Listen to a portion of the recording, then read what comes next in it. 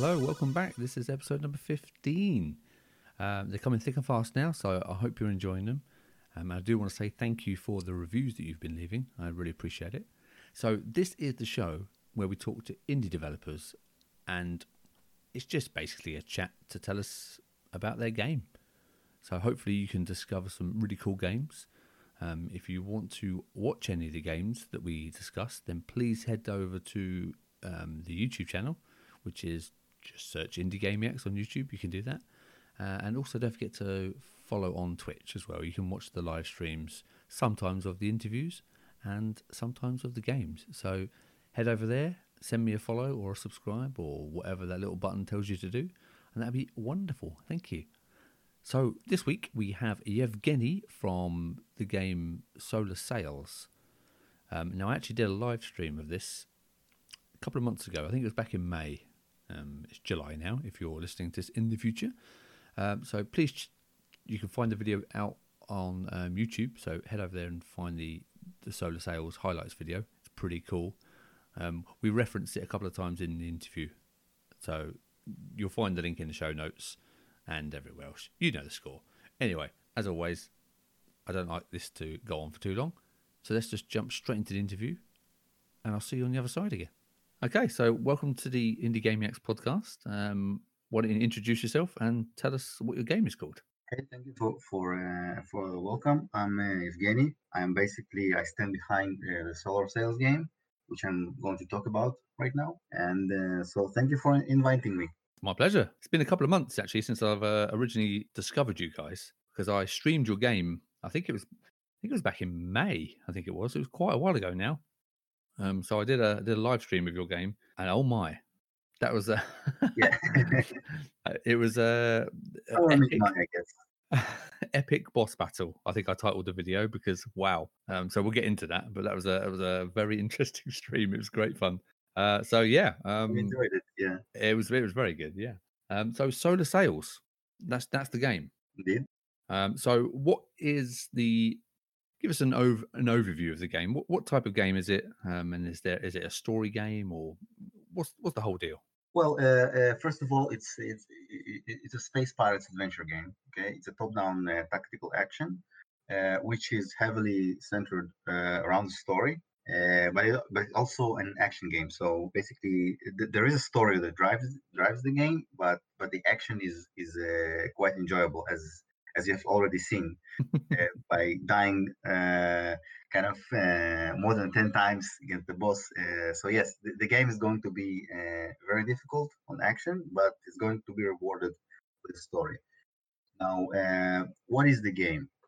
It's basically it's heavily inspired by Treasure Planet and probably Rick and Morty and some literature like Call of Cthulhu by Lovecraft. And the game itself reminds a mix of Lovers and Dangerous Space Time. You know, it's a local co-op game with probably Star Control, like the exploration thing.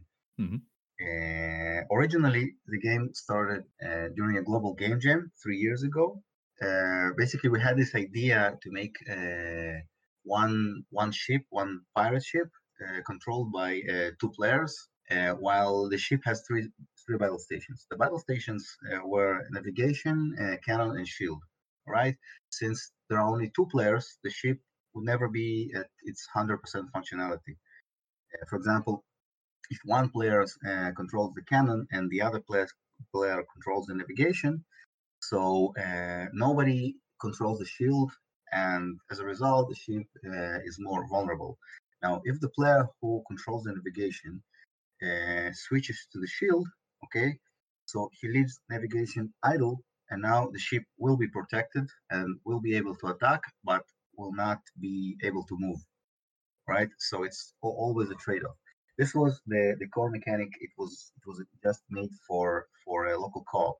Unfortunately, we didn't make it in time during Game Jam. I mean, it's not a game you normally make in days, and so we decided to take it further, and we actually developed a good working demo for For PC, control with two Xbox controllers, and we presented it on some conferences and events. And in addition to that, we also sent the game to many people, personally to play at home. And there was something really amazing happened. All the people who played the game at home, they were like, you know what, guys, your game should be a narrative game, should be story, because there are good characters, and you should make like an exploration game for single player. Now there was some narrative, but it was like a little bit of dialogue and some basic characters, mostly inspired by Rick and Morty and Treasure Planet. So there wasn't really much of that, but it looks like people loved it. So we decided to switch our focus from making a local co-op game to an actually campaign story game. I mean action game, but more like adventure and exploration, which meant we needed to add some content, some campaign levels, progression. Like you can find some alien technologies and upgrade your ship, fight the bosses. Explore different areas, different planets, some weird alien races. So that's how we ended up from making a co-op game into a single player game. We still have that co-op, but more like a feature rather than the main Hmm. core gameplay. Okay. So that's in a nutshell about the Wow. game. Okay. There's a lot to that. So I've got a couple of points there I just want to go over. At the start of the game, you never really had, so you didn't sort of come up with a grand master plan of the ultimate game you wanted to create. You kind of just sort of fell into the game idea and then expanded it when you realized that people were enjoying it. Is Yeah, that yeah, is that fair? yeah. That's that. This is it. We didn't have any grand vision. In fact, we had when we brought when we came up with the idea, we just wanted to make a game. And it's very actually rare that people take their game from the game jam and take it further. I mean, usually, if you haven't been in a global game jam, people forget about their games like 2 3 hours after they present them. And this is something that doesn't happen a lot. So even after the game jam, we didn't have any master plan. We wanted to make a small game, to make other people enjoy it. Some of us actually were like wanted to make this game for their portfolio, to get jobs in the industry. And I also, I mean, I was among them. I also wanted the game for my portfolio.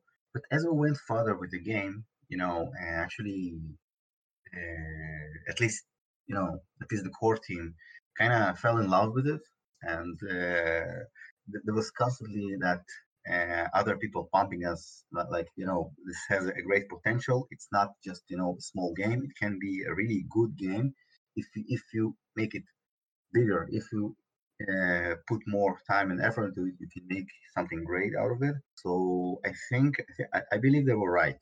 Okay, so this whole idea of making a greater game, came as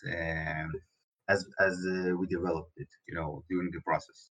Now, of course, I had some personal goals here. I always, wanted to make a game with a great storyline and narrative, and some interesting world. So I kind of took the opportunity, and I think it pays off. I mean, I can go a long way telling you what kind of content we have in the game. I'll try to make it short. Yeah. Well, okay. Well, before you head on to that, I really like the idea of the mechanic that you had, that there's 3 roles to fill in the ship or on the ship, and you only Okay. have control of 2 of them at one time. That's a really, really cool mechanic. I do like that. So, and I can see how that would work if you've got 2 players. That would work. You're putting out fires all the time, basically, aren't you? So, how have you transitioned that into a one-player game where you only have obviously one player and 3 roles still to fill? That's a good question. Actually, this is something we haven't solved 100% yet. Okay, but basically the idea is that you control as a single player, you control two stations at the same time, while you can't leave the navigation. So, for example, you control the navigation and shield, or navigation and cannon, and you can't abandon navigation. Now, this is probably the most optimal solution, but it's not necessarily the best one. Because sometimes when you play single player, actually abandoning the navigation gives you more interesting mechanics, like like turning into a stationary cannon, into stationary Yeah, into defense cannon. turret. Yeah. For example, if you put the shields on, and if you leave navigation, first of all, the first effect that compensates leaving the navigation is that your cannon grows like two cannons on its sides. So basically, you fire from three cannons, okay? And the shield, it becomes a force shield which forms around the ship. Okay, so basically, you become a fortress, and we actually called it fortress mode. Okay, so it makes the development process and the UI UX process much harder, but I think it pays off, for the players, because if we don't lock the player on navigation in single player, it gives the player much more freedom. So as I said, it was the optimal solution, but not necessarily the best one. And this is something we're still trying, to figure out and test a lot, especially when it comes to playing with controllers. And Yeah. with mouse and keyboard, it's pretty easy. You have a lot of buttons, and you can just assign another button. And people are very used, to the WSD and mouse, QERF, tab. There are so many Yeah. buttons, and it's pretty easy. But when it comes to controllers, things get more complicated here, because you don't have so many buttons, so you have to be smarter with that. And don't forget that the game is still playable by two players, which means when you are controlling just one station, it's easy, but when you're controlling two stations with one controller, then things get interesting here. Oh, I know. Yeah, and Because I spent most of my time screaming at the camera, being chased by random stuff, trying to remember which station I had active. Oh my god! I mean, it's a real heart racer, isn't it? Game you can't relax in Solar Sails. It's something going on all the time. actually, we are planning, some locations where you can relax and just travel and enjoy the world around you. This kind of places are more difficult to in terms of production, because if you want an area with less enemies and more like traveling, you need to make all your maps bigger, and you need more content, more art, more environment. Yeah. So basically, putting more enemies and making the game harder, it's usually production wise, it's easier. And I mean, Oh. games like Dark Souls or Sekiro, Mhm. very difficult games. Actually, if you go through Dark Souls 3 levels, and you count the amount of content, there's very few enemies and very small locations. It's just the game feels long because you die a lot. Okay, and What that's do you mean? You die a lot. I might not die much. well, Okay, I died a lot. And yeah, and you yeah. were Some people actually really get good in this game, and they don't die a lot. And that's what they say, that the game is very light on content. When you learn how to play, when you get good in this game, we see how how light it is in content. And this is actually production wise, it's smart move. You know what I'm saying? When a game is too hard, when you die a lot, then you don't need much content. that's Now, interesting. if your game is more like like Diablo, where you slash your enemies right and left, and you traverse a lot. Then you need a lot bigger environment, which is production wise, it's more expensive. Now, see, that makes sense now because a lot of indie games, I'm not saying they're too hard, but they're quite often very hard. And I've always wondered, why do indie devs seem to make their games so hard sometimes? I'm thinking, wow, and now it makes sense. Yeah. Now you know, but there's one more thing you can do. Hellblade. Mhm. We played it. So Yes. Hellblade is not a hard game, okay? But in Hellblade, your walking speed is very slow, okay? When you Yes. run, it feels like like the normally walking in any other game. So if your movement speed is slow, then you don't need big environments. Ah, cunning. That's very sneaky. So hard bosses and slow movement. That's the way forward. Yeah, yeah. And that'll be why. Now, you were very generous earlier, and you said that I died over 10 times on your boss level that I attempted.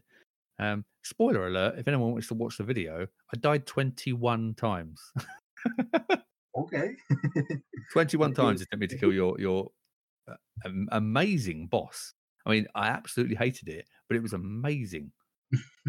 Great animation. It's basically I can spoil the boss. I can spoil one boss for you. It's a mechanical shark in space is what it is. That is a mean shark, a very mean shark. No, but it was great fun because I love boss battles. I love boss fights. Every game should have a boss fight level. Oh, you'll see more of them. We have some more interesting bosses coming, and you'll probably enjoy them. Yeah, because I was putting a call out for. I want a name. I need a name for the boss because I need to be able to swear at it. So we need. Well, what if I say Quacken? Does it tell you something? Kraken. Yeah, but Quacken. Quacken. Yeah, Oh no, it's not. it's gonna It's be a not. It's not Kraken with a duck octopus. yeah, it's gonna be a octopus basically. Oh, amazing! I Yeah, love it. yeah. It's gonna be a big challenge, in terms of development. We're still modeling it, and then we'll have to, to basically to program its behavior. But it's gonna be one of the first bosses in the game. Amazing. That sounds awesome. Yeah. So before we go on, you say we, so you're not a solo developer. No, no, no. So who is the we in? Well, in actually, we're quite a large team, okay, and with very very narrow responsibilities. Because in our realities, many people are busy, so you can't really count on very few people to do a huge job. So we decided to split the responsibilities. So, for example, we have a team of 2D artists, a team of 3D artists, and we actually have a few people in each of those groups. We have two music composers and one sound designer. We have a few voice actors. We have two writers, which is me and another guy. We have for now two programmers. So yeah, Wow, we're that is a big team. yeah. But of course, like as I said, people are working full-time jobs. So basically, we have a few hours of commitment weekly to for each from each member. Like some are less, some are more. Some people don't really have anything to do for now, but they will. I mean, for example, voice actors. We still haven't got finalized dialogue, so they don't really have much to record for now. Okay. Maybe here and there a few lines, but that's it. They will have more stuff to do, as we progress through the Yeah. development. Okay. Well, and it shows, because when I was playing the game, I say the audio was very good with the boss. As you enter the boss area, the music changes, and I won't spoil it, but there's a music change, so there's a boss coming, and it was all very ominous. So that was really good, and the artwork. like the concept art that you've got up, because you post a lot on your Instagram. So I suggest people go and follow Solar Sales on Instagram, because you post a lot of your concept art on there, and it's fantastic. Really, really good detailed characters and horrible bosses that you've got up there. So you seem to be really, keen and focused on making sure that you are producing content regularly, for people to see and get excited about the game. Yeah, we have to. We're focusing, as I said, we're making, an interesting world. We focus on exploration. So we want to make the world interesting to explore. Like, for example, if we gave up, we actually wanted to make a multiplayer game, but we gave up on that idea because multiplayer is very difficult to develop, in terms of Yeah, programming. So, but if we were making a single player game, then it needs to be a good game. It needs to be a game worth playing. So we are focusing on actually making some good content, yeah. interesting, Well, something that stands out. yeah, and it shows. And again, it looks very unique as well. The art, the style of the game looks unique. You can, you see a picture of it, you can instantly tell it's your game. Which is always a good starting point. Yeah. Actually, not just characters, but also the look and feel we tried to achieve here, and the sound design. We wanted something very distinguishable. Like we're often associated with Treasure Planet, Yep, and it's fine. that's I it. mean, I Yeah, mean, of course, there will always be people like now you're copying Treasure Planet, but most of the people see that we're inspired by, but we're making things a yeah. lot Of course. I mean, different. of course, you got to be Uh, inspired by stuff. Again, it's like you don't say that to every platform. It's like, oh, you're just trying to be Mario. Yeah, I mean, of course, you're inspired by stuff. That's what makes you want to make things. So yeah, yeah, of course.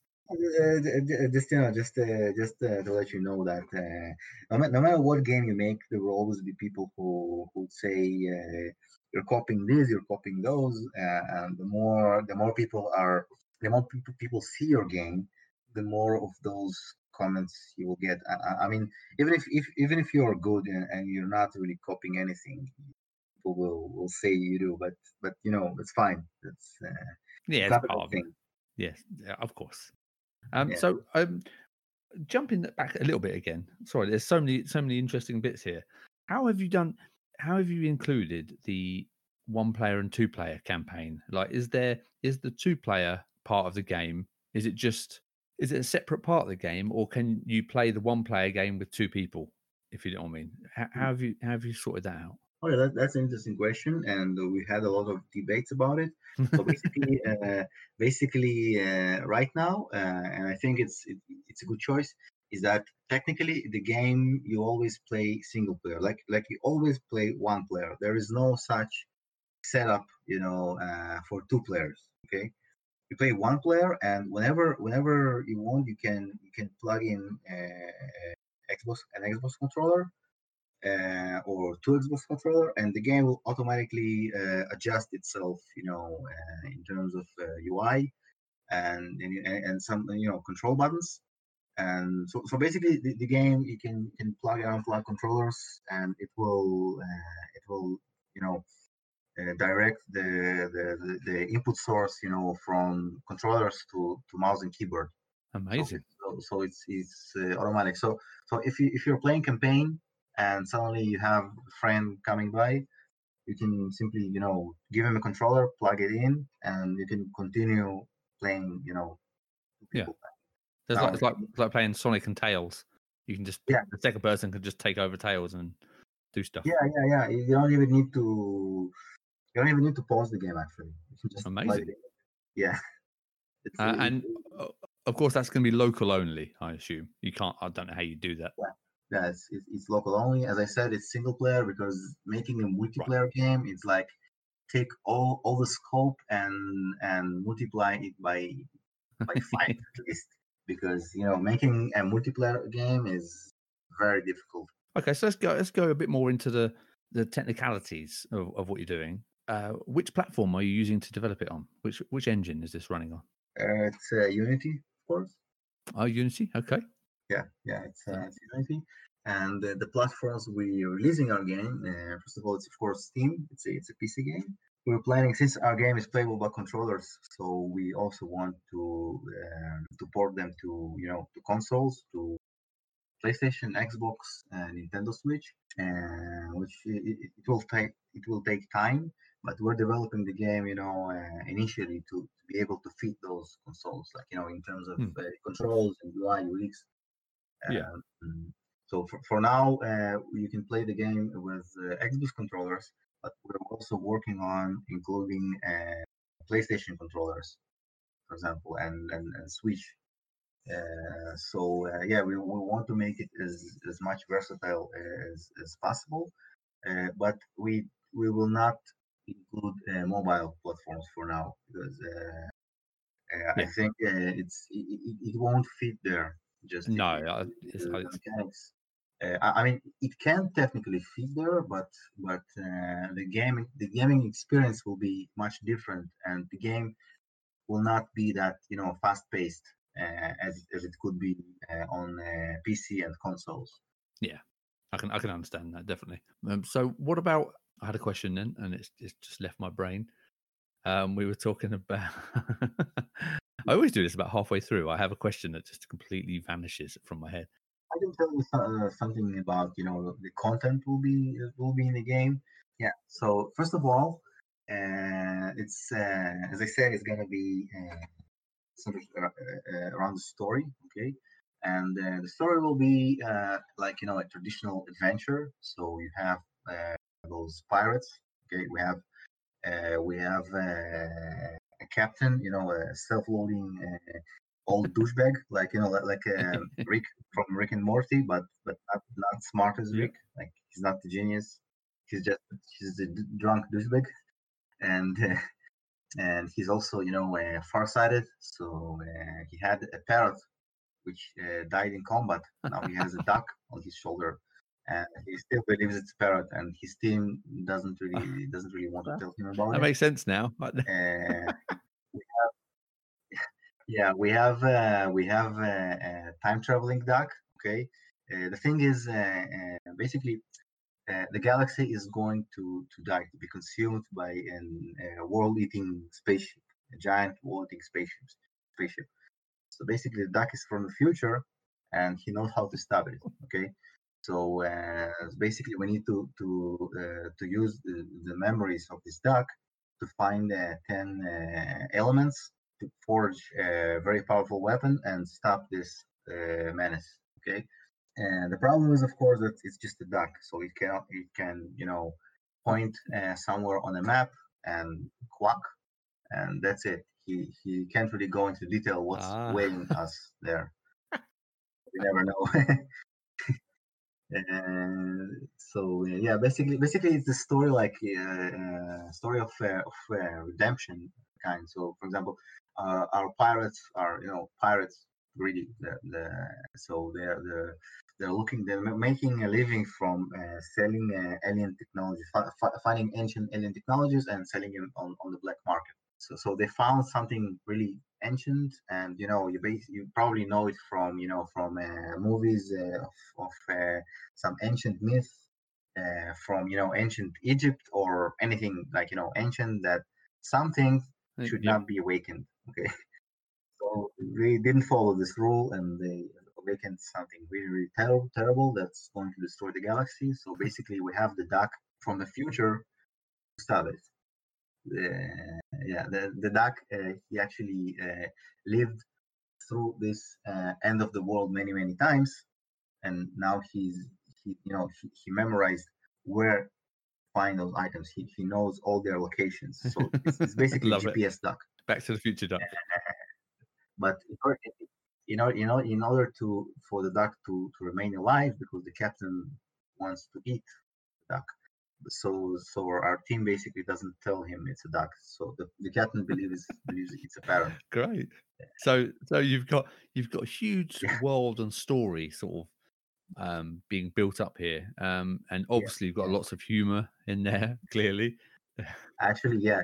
We have like a race of living asteroids. Okay, like sentient living asteroids who smoke stardust, and they go much into philosophical Amazing. discussions. Like imagine, imagine you need to convince an asteroid, what's the purpose of life and all this stuff. They're not much to fighting, but they will sometimes. And also we have the flying spaghetti monster. Okay, if you know, are you familiar with the Pastafarian religion? No. Yes, I am. Of course I am. Yes, of course. So a few months ago, the Pastafarian community contacted us and asked if whether we can include the flying spaghetti monster into our game.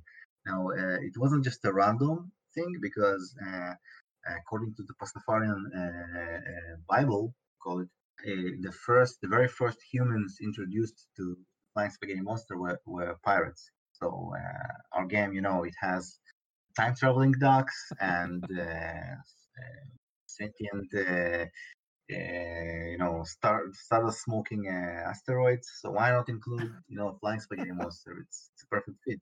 So long story short, we have the flying spaghetti monster as an NPC, gonna give us quests, and it's also we have an official collaboration with some Pastafarian churches around the world, countries like Italy, Taiwan, I think Germany, and Syria, by the way.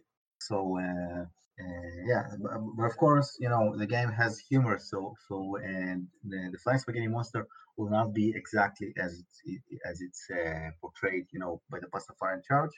It will undergo some changes to fit the game because it still needs to be in the context of the game.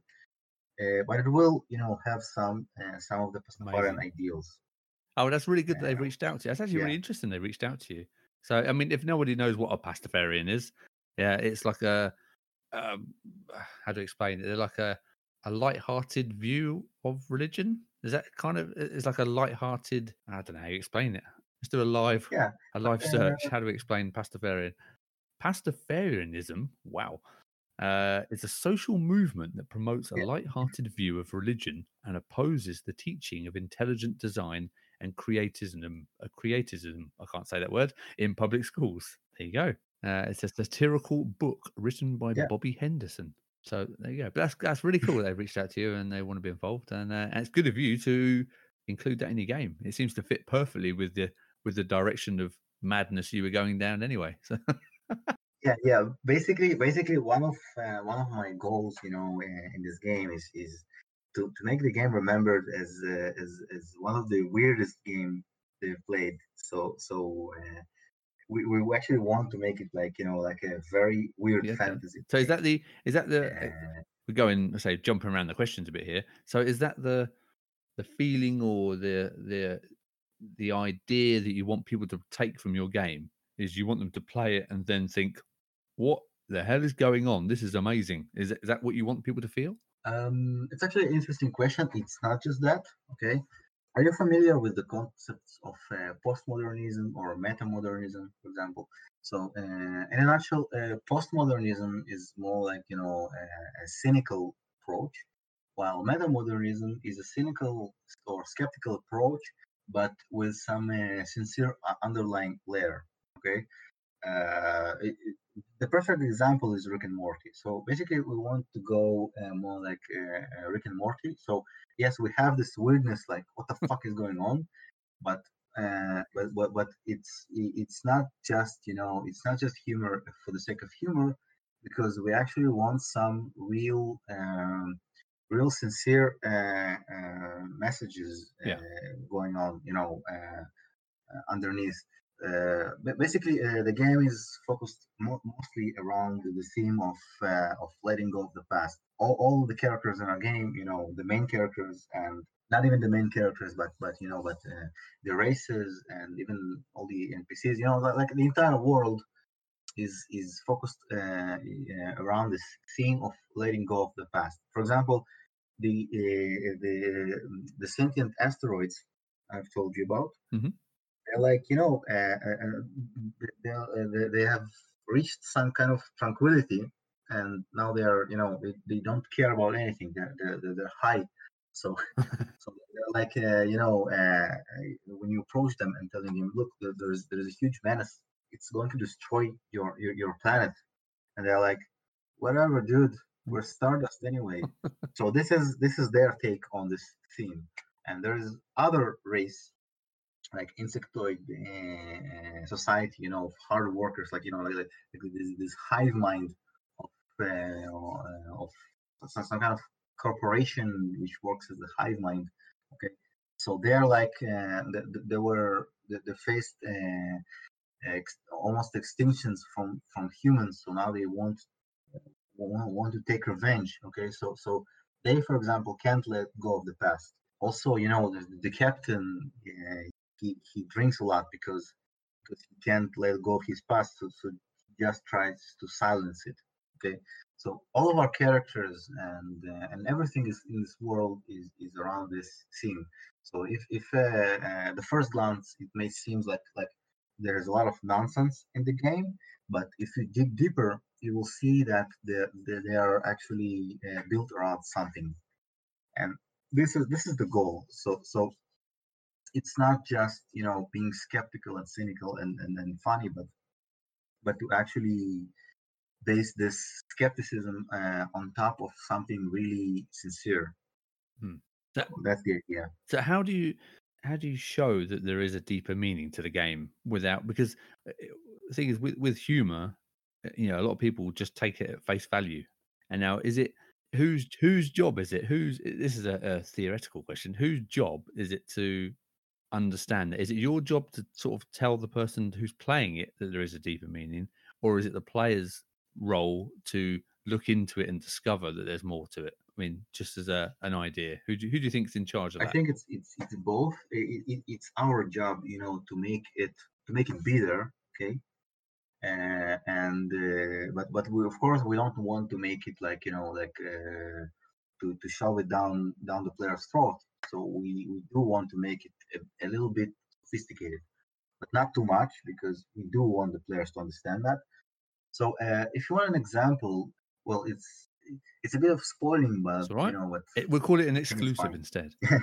So basically, the captain, this powerful weapon to stop this menace is an anchor. Is our captain? He doesn't have, like, his left hand is robotic. Okay, so he has this anchor attached to his hand, and this anchor has 10 slots to insert some powerful stones, like Thanos hand, his gauntlet.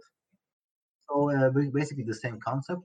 And eventually, towards the end of the game, the captain will have to let this thing go. Like he has this incredible power with all this, after he has collected all the stones, but he would need to let it go. Okay, he wants to use it to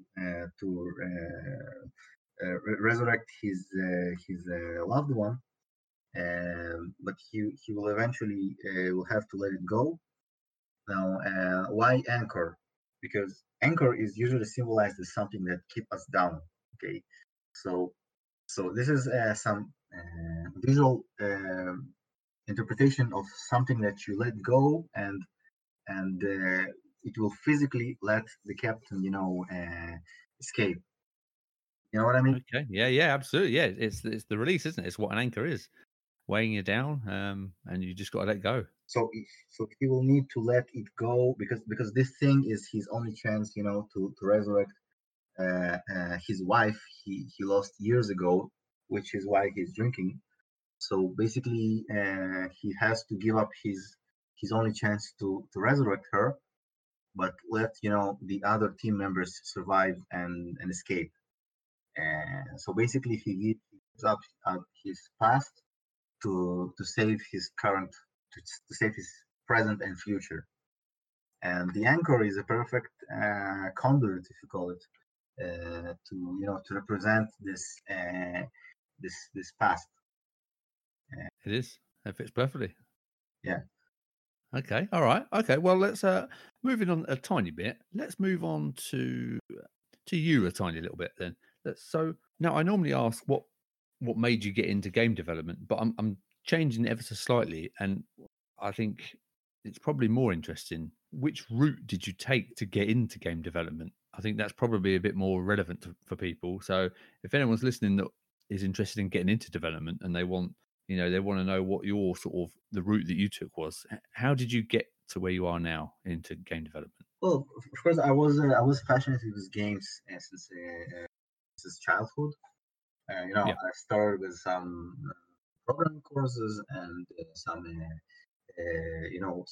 mods on Warcraft 3 editor and StarCraft 2 editor, even Age of Empires.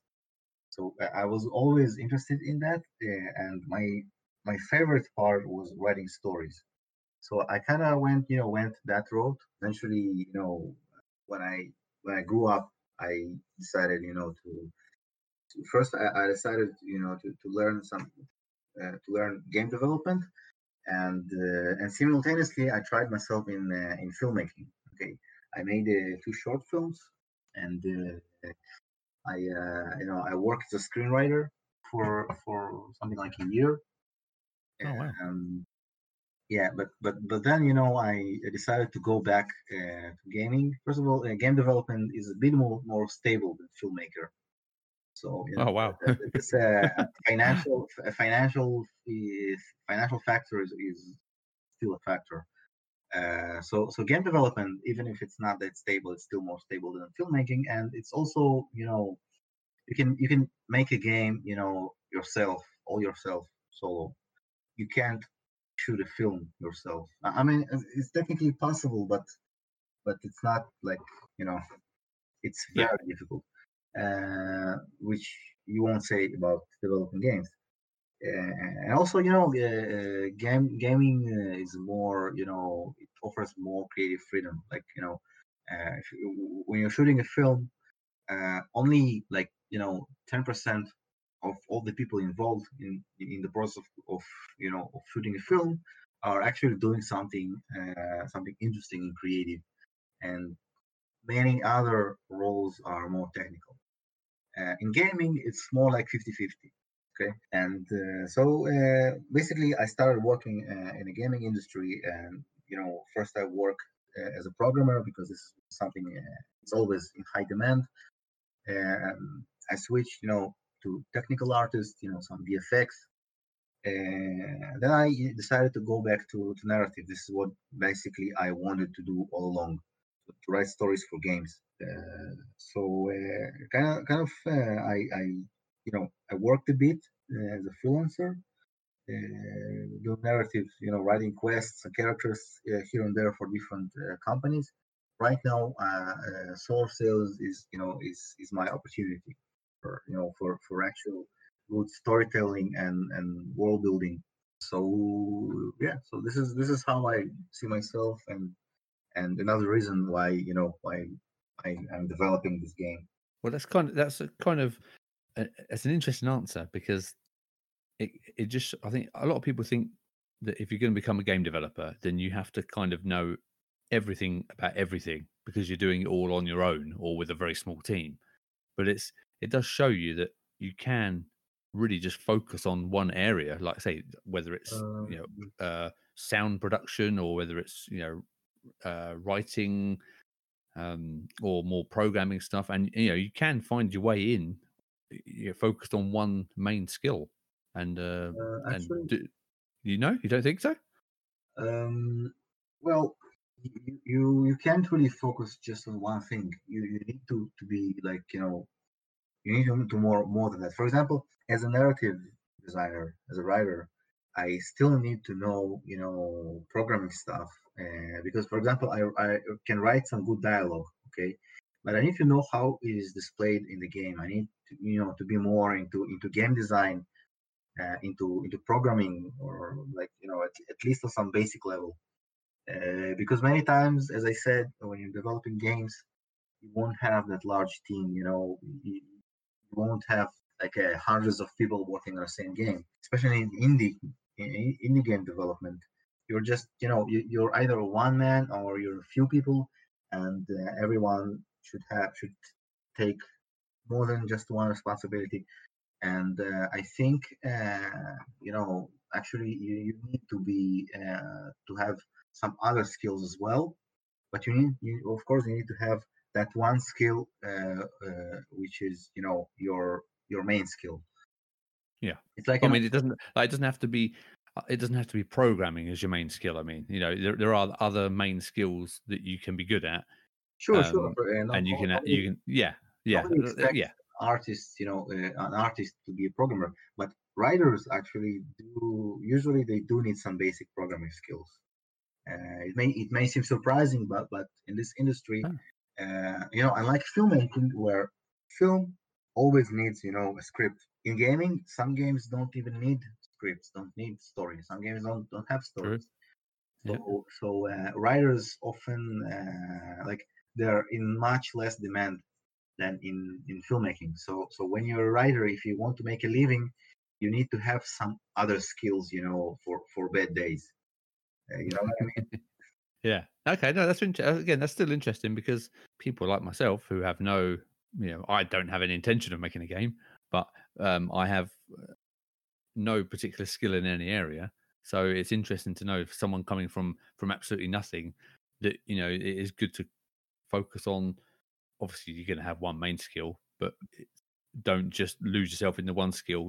Try and branch out to understand as much as you can about the whole gaming process. Yeah, sometimes you just have to. Okay, it's not like I really wanted to get all those skills. I had to. It's like Yeah, of course. yeah. Yeah. Okay. All right. So, what about troubles?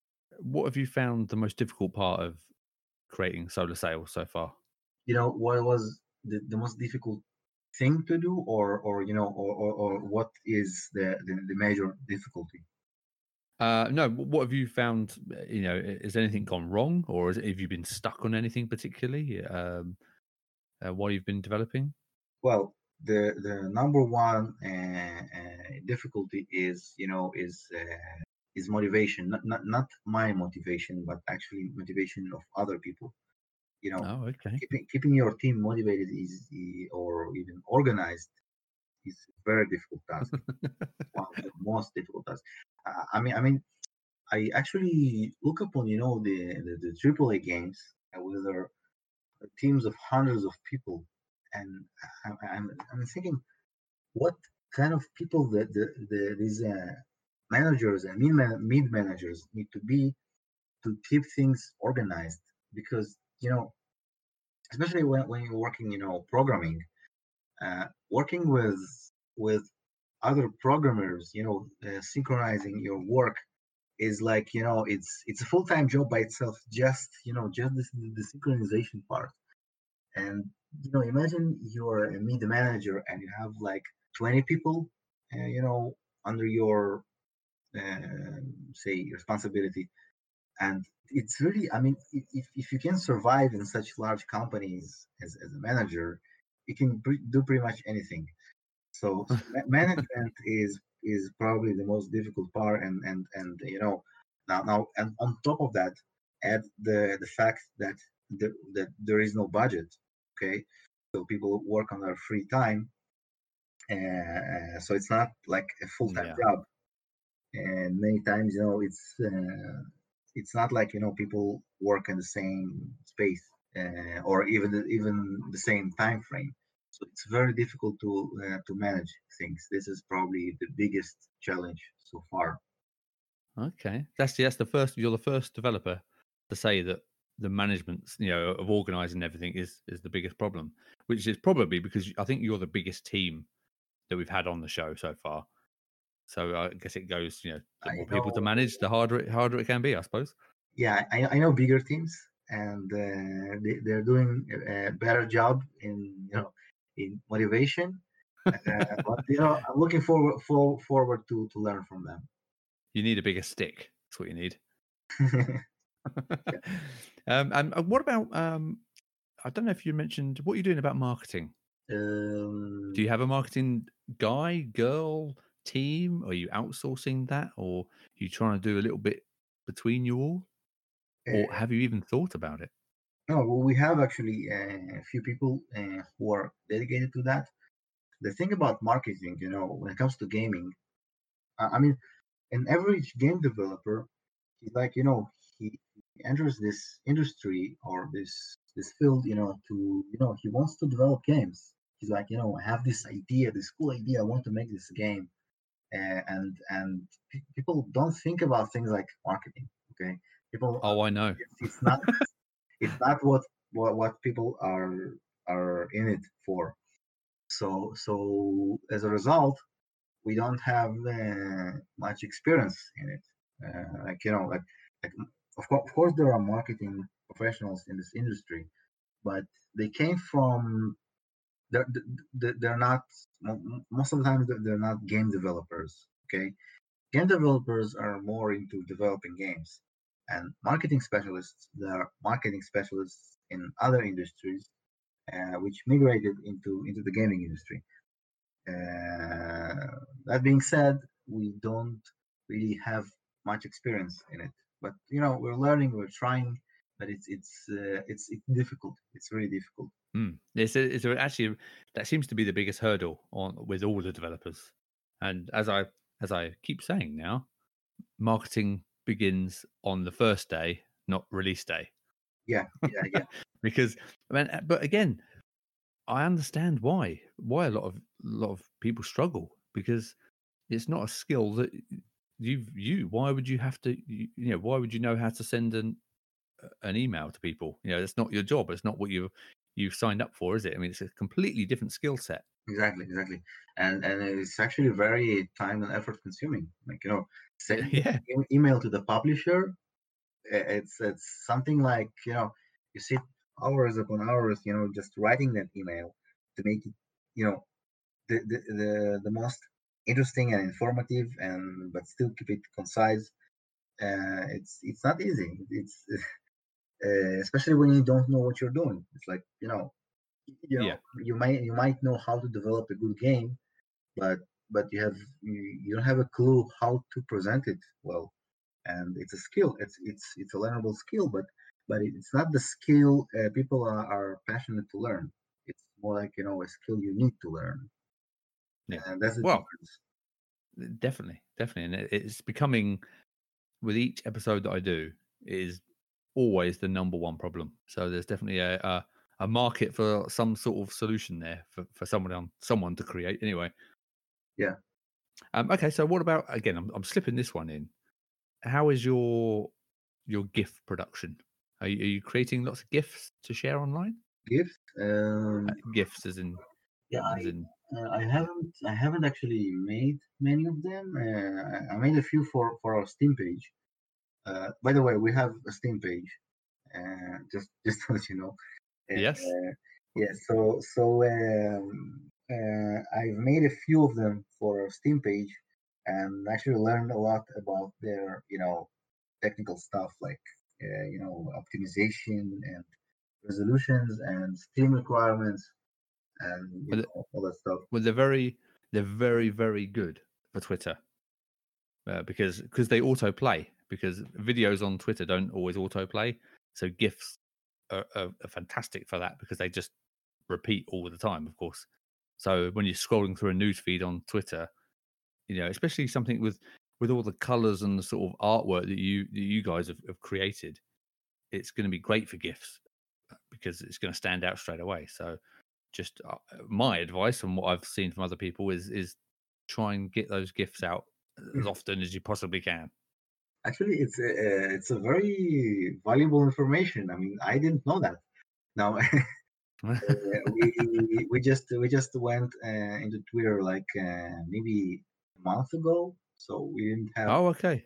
Yeah, so we're still learning about this platform. So far, I'm a bit disappointed with Twitter for its technical limitations, like length of videos and I know it's quality frustrating. settings, and the limitation of words. Like, I want to make a large post, but no, you can't No, fit into 200 words or something like that. yeah, but that is also its biggest strength, because when you're scrolling through, like people do, if you see a wall of text, if you suddenly saw a whole wall of text, people are not going to read it. So it makes you chop out all the unnecessary stuff in your post Yeah, and just give people those key lines with a nice little GIF, and that has so much effect on people. yeah. That's all you need them to do. Look at Facebook. Facebook actually has a very good solution for that, because it has some bullet points. It has this more text or less text option. So basically, it gives you like 3-4 lines, on the heading, and then the rest of the text goes into show more. So it's the same principle, right? Yeah, it's Yeah, yeah, but that's Facebook. yeah, but Facebook actually allows you to put more text, while Twitter does not. Yeah, so Facebook is more convenient for that. Yeah. Uh, Oh, of course it is. Of course it is. But the the sort of indie dev community are actually pretty active and growing on Twitter. It's a very positive community, I will say as well.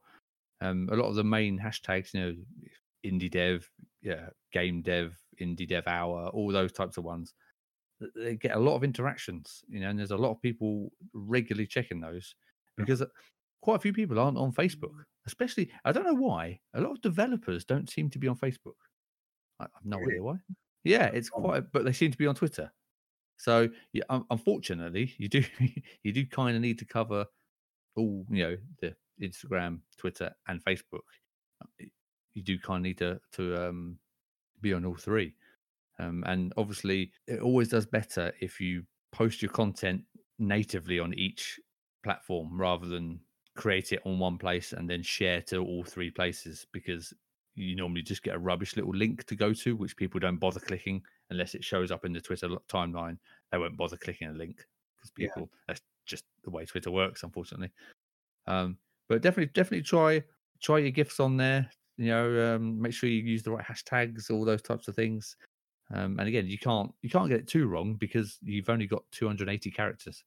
So short, sharp, couple of sentences, a nice picture or a GIF, and a few hashtags. yeah. It's And it's actually a different approach, because, for example, on Facebook, on some indie gaming indie dev groups, yep, some moderators, they require you to put more text, more information. For example, I want to post some concept art, and I say, hey guys, this is our new ship, design. What do you think? And the moderator will be like, no, no, no. Tell us what is the game. Tell us who are you? Are you developing this game? And what is yeah, the purpose of this ship in the game? Like, they actually require you to put more information and to and make that the post bigger. And of course, you also need to add, some hashtags and some stuff and links. Some yeah, will actually require you to put links to your game, be it Steam or Facebook or Instagram or whatever. So the approach is different. it is different. But again, and they've both got their strengths, haven't they? Because Twitter is so limited in that sense. You can put up a post in 30 seconds and it'll say everything you need it to say because you can't physically put any more. I mean, the only way what you can do, you can start your own thread. So you can just start off with, here's some information about the game coming up, and then you just reply to your own post, and then you just keep putting replies to that main post, and then you've got a big thread about the game. Then so you can kind of do it like that if you want. Yeah, So I saw another way. people doing that. It's It's a bit of a hack. It's a yeah, bit messy, but the option is there. But it's just interesting how you do kind of have to learn, all the platforms as well. It's another job, isn't it? yeah. It's managing social media. It's a full time job, and it's a very difficult one. Uh, It is. yeah, Okay, so you mentioned that you have a Steam page now. yeah. So where else are you most active? So where can we find out about the game, social channels, and all that stuff? Uh, you know, Besides Steam, we have we have pages on Instagram and LinkedIn and Twitter, but we are mostly active on Facebook.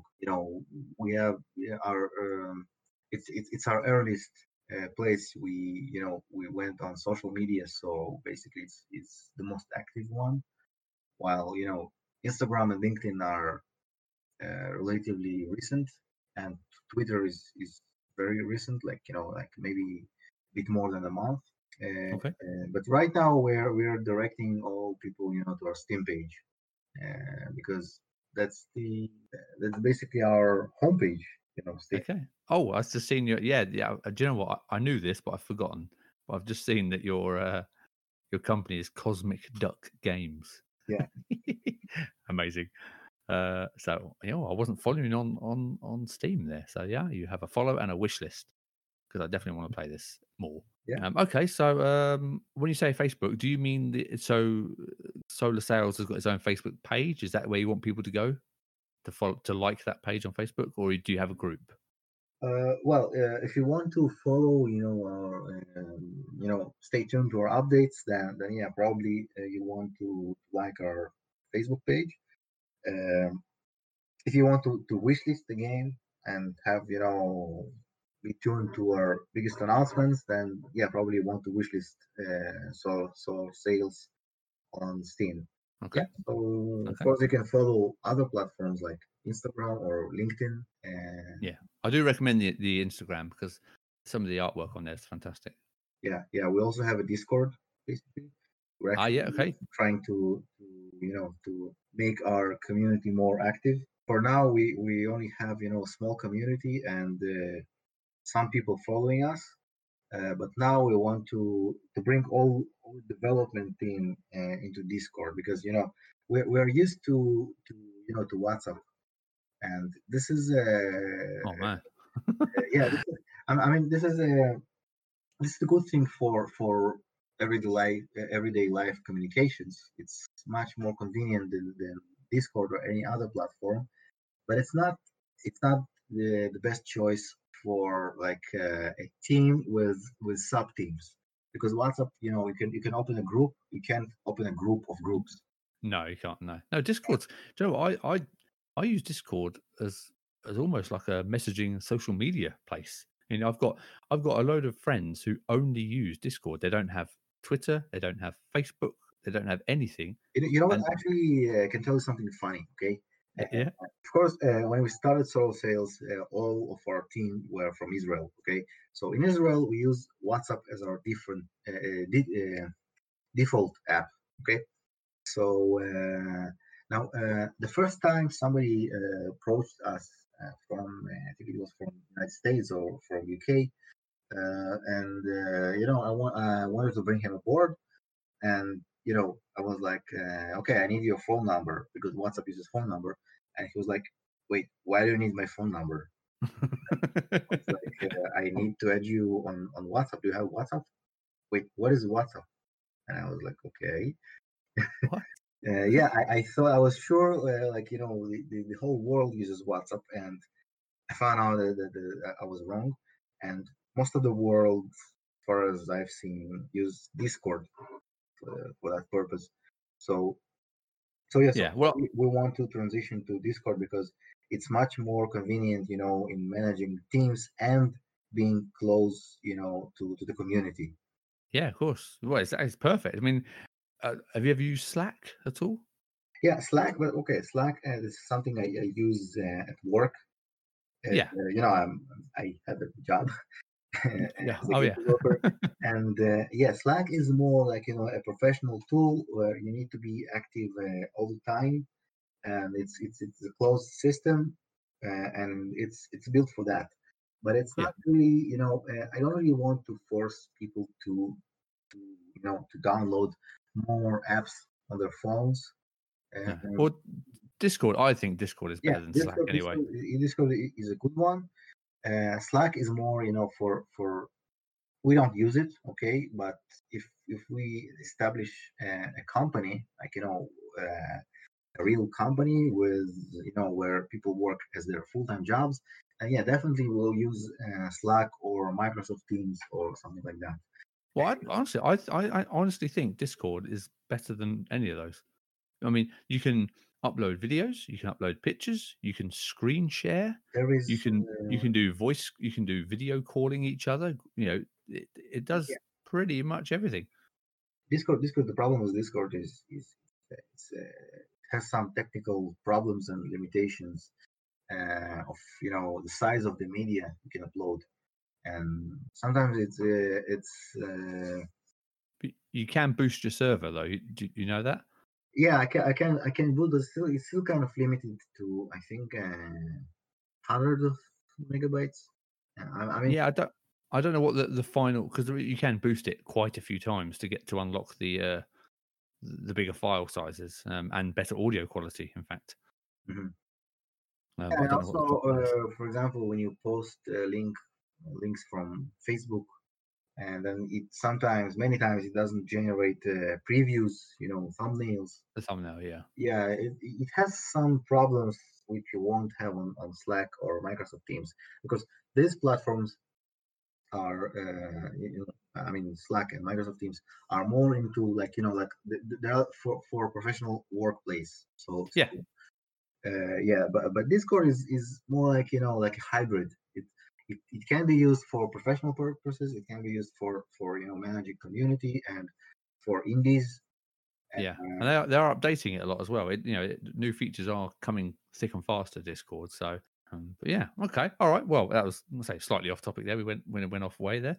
What about release date? Do we have a rough release date for this game? yeah, we're planning to release it, towards the end of 2029, like a year and a half from now, something like that. I, Yeah, I thought you said I thought you said 2029. 20, 2021. Sorry, yeah, I was 2021. thinking, wow, this is a long. Yeah, Okay, so towards the end of next year. yeah, yeah. Okay, and do you need any help? I mean, I know you've got quite a big team anyway, but is there anything that anyone listening can get involved in or help you out with? Well, we're looking for, if that's the question, if we're looking for more people, then we could use some marketing or social media people who have experience in that field. And Hmm. of course, we could use some programmers and technical artists.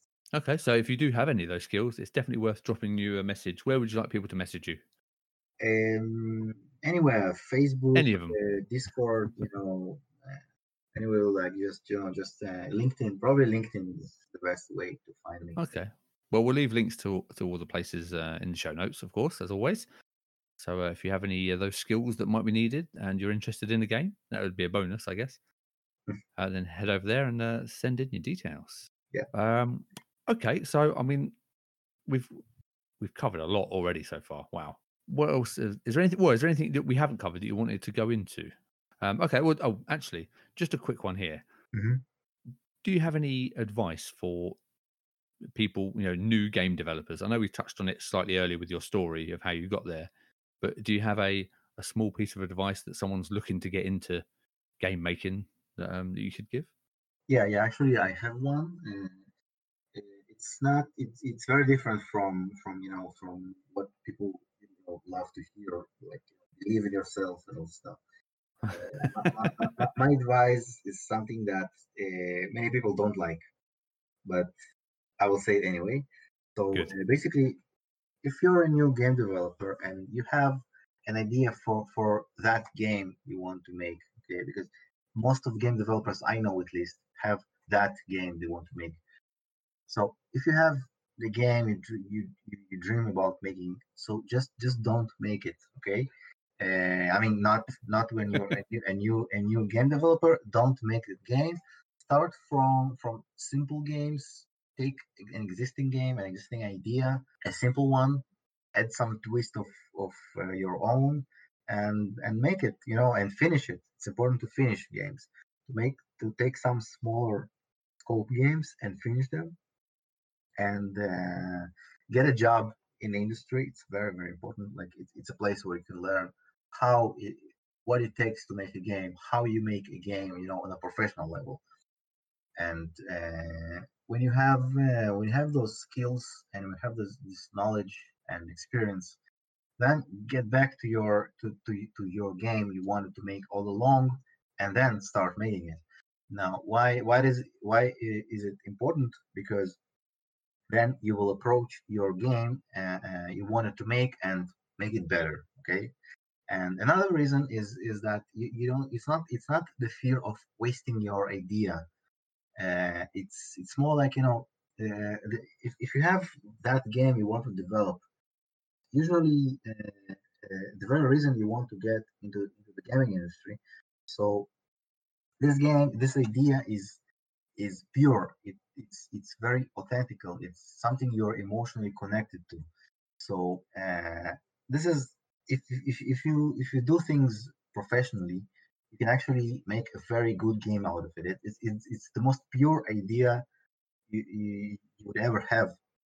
So that's why I think you shouldn't start with it. You should start with I mean you can of course come up with some ideas of your own, but you should definitely try to start with existing games because you need to learn how things are done, and you need to learn the process.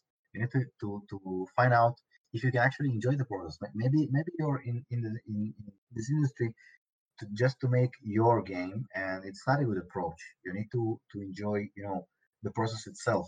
So you need to figure out whether you will be enjoying making games, not making the game. You know what I mean? Absolutely. I think that's fantastic advice. Yeah, You yeah. know, just get started. Save your amazing idea for when you're at the point where you can give it, do it justice. Yeah, Learn the skills that you need to do. Learn the process. Learn, all the things that you need. Learn marketing. So when you do create your game, you've got all these tools to give it the best chance at success. exactly. Yeah, yeah. I And I think, think it's great. I Great think advice. it helped me a lot, this approach. And I saw people who took a different approach, and they just gave up. I mean, they did a shitty game because your first game will be a shitty game. It's like inevitable. It's okay. It's the path to learning something. So they just they put all their emotions into their first game, and they failed, and they gave up. I mean, that's my advice to avoid that. Brilliant. I love it. Okay, well that's awesome. I think that's everything that we have to go through. Unless there's anything else you wanted to go over? I think I pretty much covered everything we needed to. Right. Okay. Well, then I think that wraps everything up. So thank you so much for coming on. It's been a really, really interesting chat. I've really enjoyed it. Yeah, my pleasure. I enjoyed it as well. This podcast will be available absolutely everywhere, as always. It will be available on all the platforms: Apple, Google, Spotify, the Anchor website. You name it, it'll be there somewhere. So please make sure you head on to those platforms. If you can leave a review, now this will be vital. This is vital for the podcast. If you can leave a review anywhere that you listen to it, it would help hugely. And I'll read the review out on the following podcast. So I don't know if that's is that a selling point? Depends what you say in the review, I guess. So if anyone listening wouldn't mind doing that, that'd be wonderful. Thank you very much. And then we'll say goodbye. So thank you so much, and I'll speak to you next time. Thank you too. Thank you very much for inviting me. It's been a pleasure, and I hope to listen to this podcast as well. Find That'd out. be great. Yeah. And I'll link. I'll make sure I share the gameplay video that I did of my epic boss battle with your nightmare that you left me. That would be great. That would be good. So I'll link that out again. I'll put a link in the show notes for everyone if you want to watch that. And I'm looking forward to the game, man. I really enjoyed. Well, you'll see in the video. I really enjoyed my gameplay that I did. So I can't wait for the release. If you enjoyed it, then I can proudly say we did our job. You did. Thank you. Cool, man. Okay, well, take care. I'll speak to you next time. Thank you. Bye. And that brings us to the end of episode number 15. Huge thank you to Yevgeny. I really enjoyed the chat, so thank you very much. Please head over to Steam and wishlist the game, or follow the game, or whatever you want to do. Again, like I said, I do recommend you follow them on Instagram because the artwork is very nice for Instagram. So I would recommend heading over there and following them on there. Now, as always promised, I did say I would always read the reviews out that you leave me. And now I've figured out the weird review system in Apple, which actually now I've figured out how to leave international. I can read international reviews now, where I was stuck to UK ones. So anyway, I'm only going to do one episode. So I'm just going to read one review out right now for you. So we've got a 5 out of 5 stars on Apple. So thank you very much. And this is from Odin Kong from the United States. He says, or she, I'm going for he. It's a great podcast to learn about indie games you may not have heard of. It's also wonderful for learning about how to make and publish an indie game. The sound quality on the podcast is superb. The host is funny and inquisitive. If you're a gamer, interested in indie games, or a developer, you should subscribe and listen to all the episodes right now. There we go. So thank you so much, Odin Kong, for that review. And you left that back in March, so I apologise for the delay. But like I said, I've signed up to a service which I had to pay for. I mean, I don't know what Apple are doing. So I should get the reviews emailed to me as soon as they go live now. So if you want to leave a review, please do. It helps the show massively. And I just want to get this show exposed to as many people as possible, really. If you know anyone who might like the show, then please tag me on Twitter or social media and share the indie action. That'd be fantastic. And that's the end. We have the next guest already lined up, and we're heading to the far distant lands of Australia. The first Australian on the show. So I need to would like a map of all the guests. That'd be very cool. I need a world map with everybody's pinpoint in them. But anyway, that's totally irrelevant. So thank you so much for listening. Hope you enjoyed it. Please let me know if you've got any feedback. Please send any feedback in. You can email me, indiegamiex@gmail.com. You can find me on all the social media, which you've probably seen already. But if you've got any questions, or if you want to ask any developer questions, then please send the questions in and I'm happy to ask them. Other than that, take care. I'll see you next time. Goodbye.